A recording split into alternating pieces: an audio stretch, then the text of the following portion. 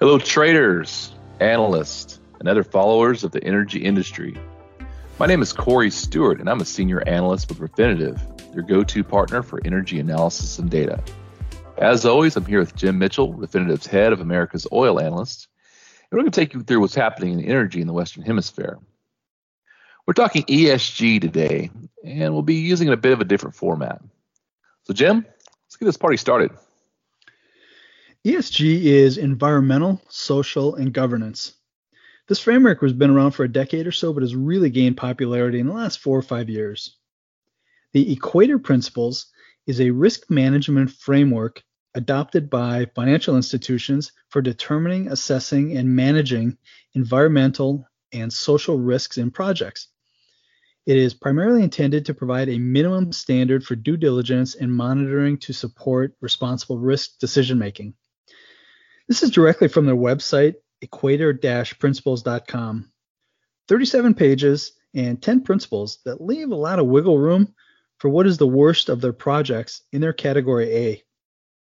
The defining terms being, and I quote, projects with potential significant adverse environmental or social risks and or impacts that are diverse, irreversible, or unprecedented, unquote. This is what is driving the international finance community's financing goals. They updated the last version in July of 2020. 111 financial institutions in 37 countries. There are a number of U.S. banks and 2 in China with no ties to the oil and gas business. Representing the Middle East is a retail bank in Bahrain and First Abu Dhabi Bank. That's it. It's curious to me that these principles only address the E and S part of ESG. I realize the governance part for international banks is complicated, but considering the $2 trillion of money laundering that was exposed in the September leak of suspicious activity reports, I'd think for credibility's sake, they would want to address that. Some of the institutions named in these SARs are also Equator Principle signees. But we'll leave that piece of hypocrisy for another day. One last piece of hypocrisy before I let this go is the green bond market. Germany is the third AAA-rated sovereign to issue a green bond. On September 2nd, the Germans issued what they call the green bond. Their intent is to build out the green yield curve. Here's the hypocrisy. The 6.5 billion euro 10-year bond is a convertible, in their term twin. So if the revenues from the 5 areas they will distribute the proceeds, transportation, international cooperation, research, innovation, and awareness raising, energy, and agriculture. So if these 5 can't make the coupon payment or redemption, the German government will cover it. That doesn't sound like a green yield curve. It sounds like your parents co-signing for a car loan. The real green yield curve would be to rate these bonds based on the revenues from activities like international cooperation and awareness raising. Don't think that will make a AAA rating. The North American Industrial Classification System, NAICS, identifies 2,196 industries, all of which are touched by oil and gas in some way, shape, or form. About 90% are touched by electricity, regardless of how it's generated. All 2,196 industries are subject to this framework, but it's 19 that get the most attention as it relates to their Category A projects. 11 of these industries are around power generation and distribution, and 8 are around the automotive industry. So that's what we'll talk about today. Okay, so I see where this is going. Let's start with the E in ESG. The environmental issues and successes from oil companies have been laid bare in recent years. We all know the goods and bads. What has not been widely written about is the environmental issues of green and renewable energy. So let's stay within our 19 sectors and around the industry. Electric vehicles come to the showroom with a carbon footprint of 30,000 pounds of carbon dioxide emissions. A conventional car is 14,000 pounds of carbon dioxide emissions, as stated by Dr. Troy Hawkins, a postdoctoral researcher for the Argonne Lab managed by the University of Chicago for the U.S. Department of Energy. This guy is the world expert on environmental life cycle for hybrid and electric vehicles. He goes on to say, once on the road, if the electric vehicle is charged by a coal-fired generation plant, it will lead to 15 ounces of CO2 pumped into the air per mile. That's 3 ounces more than a gasoline-powered engine. Power generation aside, even at 50,000 miles, EVs, electric vehicles, have a bigger carbon footprint than conventional cars. At 90,000 miles driven, the EV if it was charged by a natural gas power plant, it has finally overcome its carbon footprint hole by only a disappointing 24%. So what is causing this big carbon footprint in electric vehicles? The mining of cobalt, lithium, and manganese. A United Nations report this year talks about the metals for electric vehicle batteries and where they're produced. These countries have, and I quote, weak or non-existent environmental or labor regulations, end quote. I wonder if that makes the Equator Principles. Well, it might. Companies that are well known for sourcing their own raw materials for battery production are gladly paying a middleman, read big metal trading companies, to source cobalt. Michael Kelly, emeritus professor of technology at the University of Cambridge, said it this way, quote, to get an idea of the scale of mining of raw materials involved in replacing the world's gasoline and diesel-fueled cars with EVs, we take the example of the UK. If we replace all of the UK vehicle fleet with EVs, assuming that they use the most resource-frugal next-generation batteries, we would need the following materials. About twice the annual global production of cobalt, 3/4 of the world's production of lithium carbonate, nearly the entire world production of neodymium, and more than half of the world's production of copper, end quote. Man, that sounds like a lot. The UK fleet of registered cars is 38.5 million cars, or just 13% of the US fleet. Multiply all those numbers above by 8 to get to the US values. Wow. All right, moving on to power generation. Bill Winters is the CEO of Standard Chartered Bank. They are a signee of the Equator Principles. Bill also sits on the board of Voluntary Carbon Task Force for the IIF, Institute of International Finance. His research suggests that to meet the Paris Climate Agreement guidelines, the world will need to invest $125 trillion. So let me give you some perspective. The 2019 world GDP was estimated to be $121 trillion. That's the value of everybody doing everything, not just energy. The world has invested $3.66 trillion in the last 15 to 20 years to get to the point we are now, as stated by the Energy's Journal. The Energy's Journal is an open access scientific journal. So to get to carbon neutral by 2050, 29 years, the world will need to invest a bit over $4.31 trillion every year for the next 29 years. That's 116% of what we've done in total to this point. And we need to invest that amount every year for the next 29 years. Going to go out on a limb and say we ain't gonna make it. So what do we need to fix environmentally on the wind and solar front? Let's start with wind. A few studies have been done that show the ground temperature underneath wind farms is warmer. Not warm enough to change the vegetation that grows under them, but does change the soil-carbon interaction. Essentially, warming the microbes in the soil forces them to release more CO2. There are certainly questions about wind farms offshore, but I'll leave that one for another time. There are more, but I reference 3 separate and independent studies. Number 1 is 2 Harvard physics professors, Lee Miller and David Keith. Number 2, Li-Ming Shou, a professor at University of Albany in New York. And number 3 is Doctors Armstrong and Walden from Glasgow University in the UK. What all 3 studies found is that during the night, when the turbine is spinning, air currents below the turbine warm the ground by 1 degree Fahrenheit. There's also some small damage to the greenery of the plants. The other point that I want to make about wind turbines is the recyclability of the blades. These things are huge and made out of fiberglass and balsa wood. The US changes out about 8,000 blades a year. Since it is not economical to recycle, they just get buried as landfill.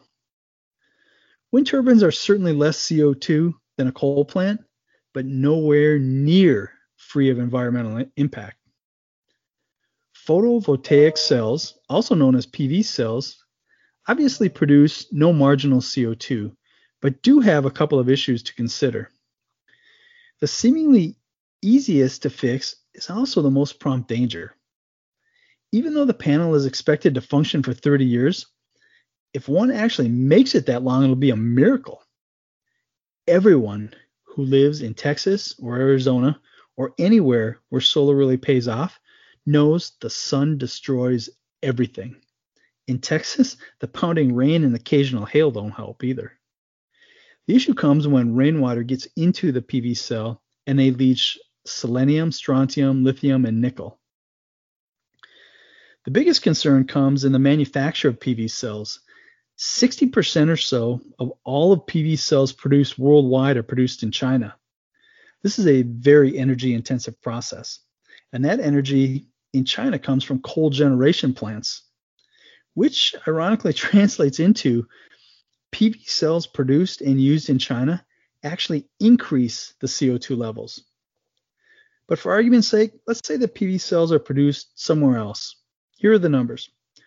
For 1 gigawatt per hour, solar panels are responsible for about 85 metric tons of CO2, with net gas generation being around 438 metric tons, as stated by the EIA.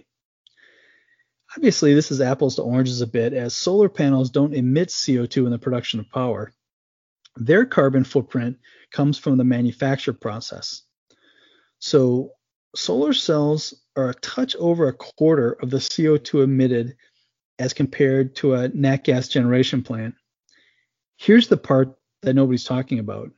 In the real world, PV cells don't last 30 years. My personal experience with PV cells over the last 20 years is more like 8 years of life before nature destroys it. Maybe my case is unique, but if it's not, the cycle for CO2 emissions for 8 years of life of a PV cell is indistinguishable from the power generated from a nat gas power plant. Finally, Corey didn't let me go full science geek in the last episode, so here it comes. You can't stop it, you can only hope to contain it. The bluish material on a PV cell is called polycrystalline silicon. If you have a black PV cell, that is monocrystalline silicon. To get polycrystalline silicon, one uses a Siemens reactor.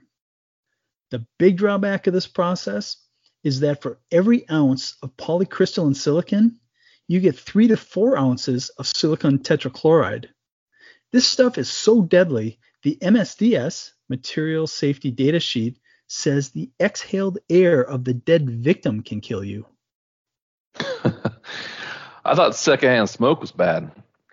So speaking of being socially aware, let's move to the S in ESG.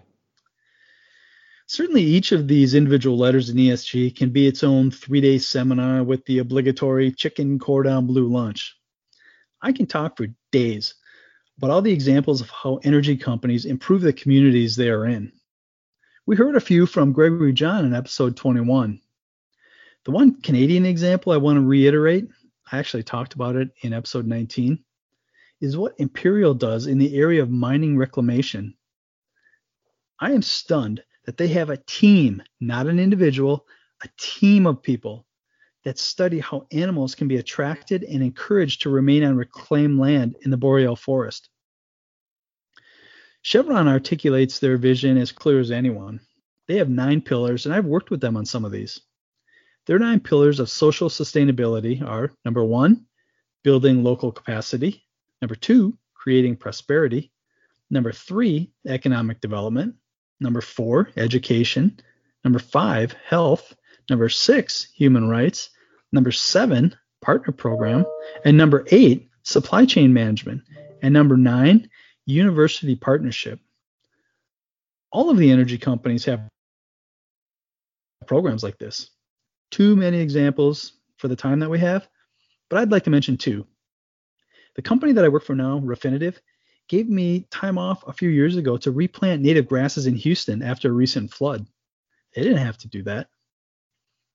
Another example from my days at Shell, we went into an old part of Houston to do yard maintenance, and paint the house of a senior citizen. So I got up on the ladder to paint the soffit of this house. A soffit is the under portion of the roof that overhangs the outside wall. Anyway, as soon as I brushed the house, the rotted wood gave way to a 3 or 4 second deluge of termites. After I shook off the insects from the termite shower and the creepiness of that experience, we called an exterminator and a carpenter to fix her house. I went back the next day to finish painting the soffit. Shell didn't have to do that. It didn't even make the news. This lady didn't even own a car.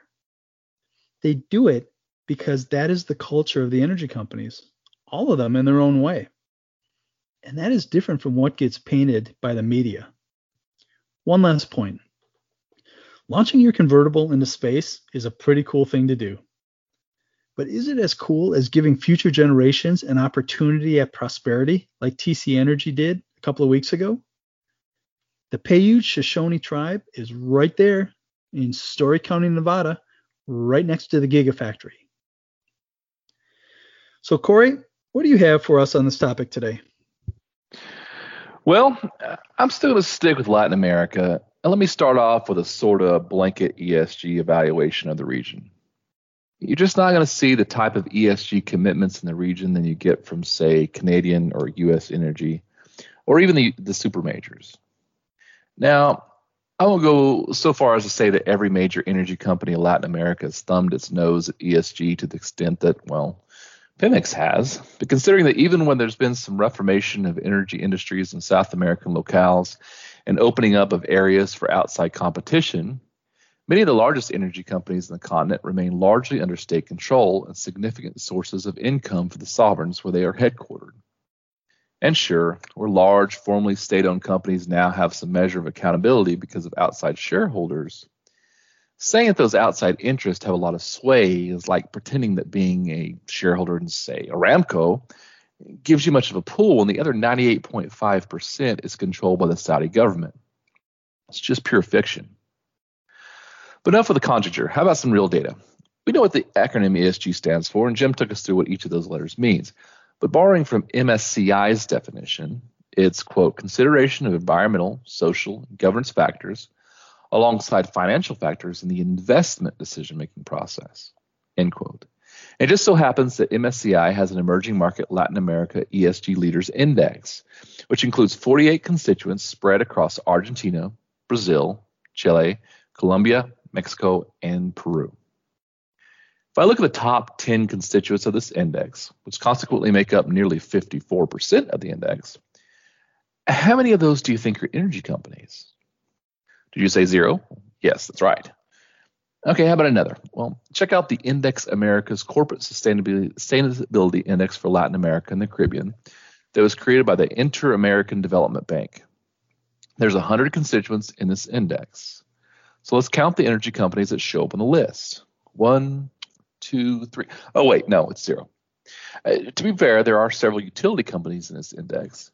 But this index also includes a large number of foreign companies that just so happen to have a considerable presence in the region. Think AstraZeneca, Accenture, Hewlett-Packard, MasterCard. Point is, if I'm a South American energy company, I'm not for ESG. So is there any South American energy? Yes. So let's dig a bit deeper here. First, a couple things.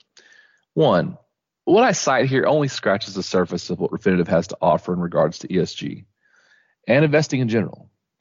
If you're not a client, you're really missing out. And two, let's just agree that Venezuela and PDVSA are off the table when it comes to ESG. You could invest here if you wanted to, but it's hard enough to meet the environmental side of the equation when you produce heavy crude. And for that and the other factors, well, we've covered corruption and influence in our last installment. But suffice it to say that when your company is government controlled and the people under the government are starving, it doesn't bode well for your social score. And when your business is sanctioned by several world powers and your leaders are largely considered illegitimate, well, your total ESG score isn't looking so hot. Methinks you drank your roommate's moonshine, couldn't go to the bed to make it to your ESG 101 final. But I digress. And, on the advice of counsel, I invoke my Fifth Amendment privilege against self-incrimination. So anyway, moving on. YPF produces about half of the crude produced in the country, with the rest produced by other players, most notably Shell, that continues investing in Vaca Muerta. I've talked about before, what is produced in the country largely stays there to meet refining demand. There are efforts to increase production, in the case of YPF, put 500,000 barrels per day more into the world market. YPF is also 51% owned by the Argentine government. So how does YPF fare in the world of ESG? Well, actually pretty well. For Argentina headquartered companies, 56 are ranked, and YPF comes in at number 7 with an ESG score of 60.22. The median score for the companies on the list is 33. So YPF's score and ranking is substantial, especially if one considers that companies in the banking and media industries rank lower. And why such a positive ranking? Well, a number of reasons. Over 20% of YPF's workforce is women. By 2023, the company expects to reduce its CO2 emissions by 10%. It's Argentina's number 1 renewable energy company with 20% of its own generation from renewables, produces mostly low sulfur fuels, and has projects in the mix that will improve the company's energy efficiency 10% by 2023. The company, though largely focused on crude production, continues to invest considerable sums into renewables and other ESG advantaged projects and initiatives. YPF is actually the chair of the Argentine network of the UN Global Compact. All great things. And I'm not saying that they wouldn't otherwise have these goals, but again, 51% government owned. And Argentina was a beneficiary a couple years ago, the IMF's largest ever bailout, $57 billion loan. What's happened in the Argentine economy since then is outside the scope of this podcast. But if you've been listening to me ramble on these podcasts and webinars we've done the last few months, you'll know that I'm still a bit in shock with the state of the world economy and potential structural economic changes. But the continued strong focus on the, quote, energy transition from governments and influential stakeholders. If you've not read the October release of the IMF's World Economic Outlook, there are only 3 chapters, and Chapter 3 is devoted to climate change. When we talked about innovation and technology, recall that I mentioned Columbus Ecopetrol. Not only is the company using blockchain and nanotechnology in its operations, it gets a solid B for an ESG ranking. Here, every weighted category gets an A or A-, but for controversies. And for me, it's difficult to penalize the company there, as the category was dragged down for oil spills in relation to having its pipelines bombed. Other South American companies that come to mind, Petroecuador, Petroperu, and ENOP, are all completely state-owned, so I don't have any pure ESG information. But what about the big dog on the block, Petrobras? Solid C. When we talk technology, Petrobras also made an appearance, and understand that the middling scores for 2019, not 2020. And they hear the main reason was effluent discharge into Rio de Janeiro's Bay from the Reduc refinery, which is effectively Petrobras's lubes refinery, producing 80% of Brazil's lubricants. Other hits have to do with, well, as Jim would say it, the ghost of corruption's past. We all get that Petrobras is at the center of Operation Car Wash, and as this investigation continues, business ethics controversies will continue to hang as a cloud over the company. However, as Petrobras shores up these issues, modernizes its drilling fleet with new and efficient FPSOs, and sells off refineries, from the perspective of an oil company, Petrobras will improve in its ESG rankings. Okay, that's all for me today. So, Jim, please close us out. Regular listeners have heard me say we need all the above forms of energy. In fact, in my free time, I even play around with the alternative forms of power generation of piezo and tribo electricity generation. Piezo is pressure, tribo is friction. However, the hype for carbon neutrality is way ahead of the science and profitable business model. Once we lose this juvenile yours versus mine mentality between renewable forms of energy and the old reliable hydrocarbon forms, only then can we start to make significant progress. Next week, Corey and I will look at some potential changes to the oil and products markets in the year ahead, irrespective of who is in the White House. Can't wait. Also, make sure you check out Jim and my social media pages. We have some webinars and things like that coming that you'll not want to miss. Aside from that, have a great week.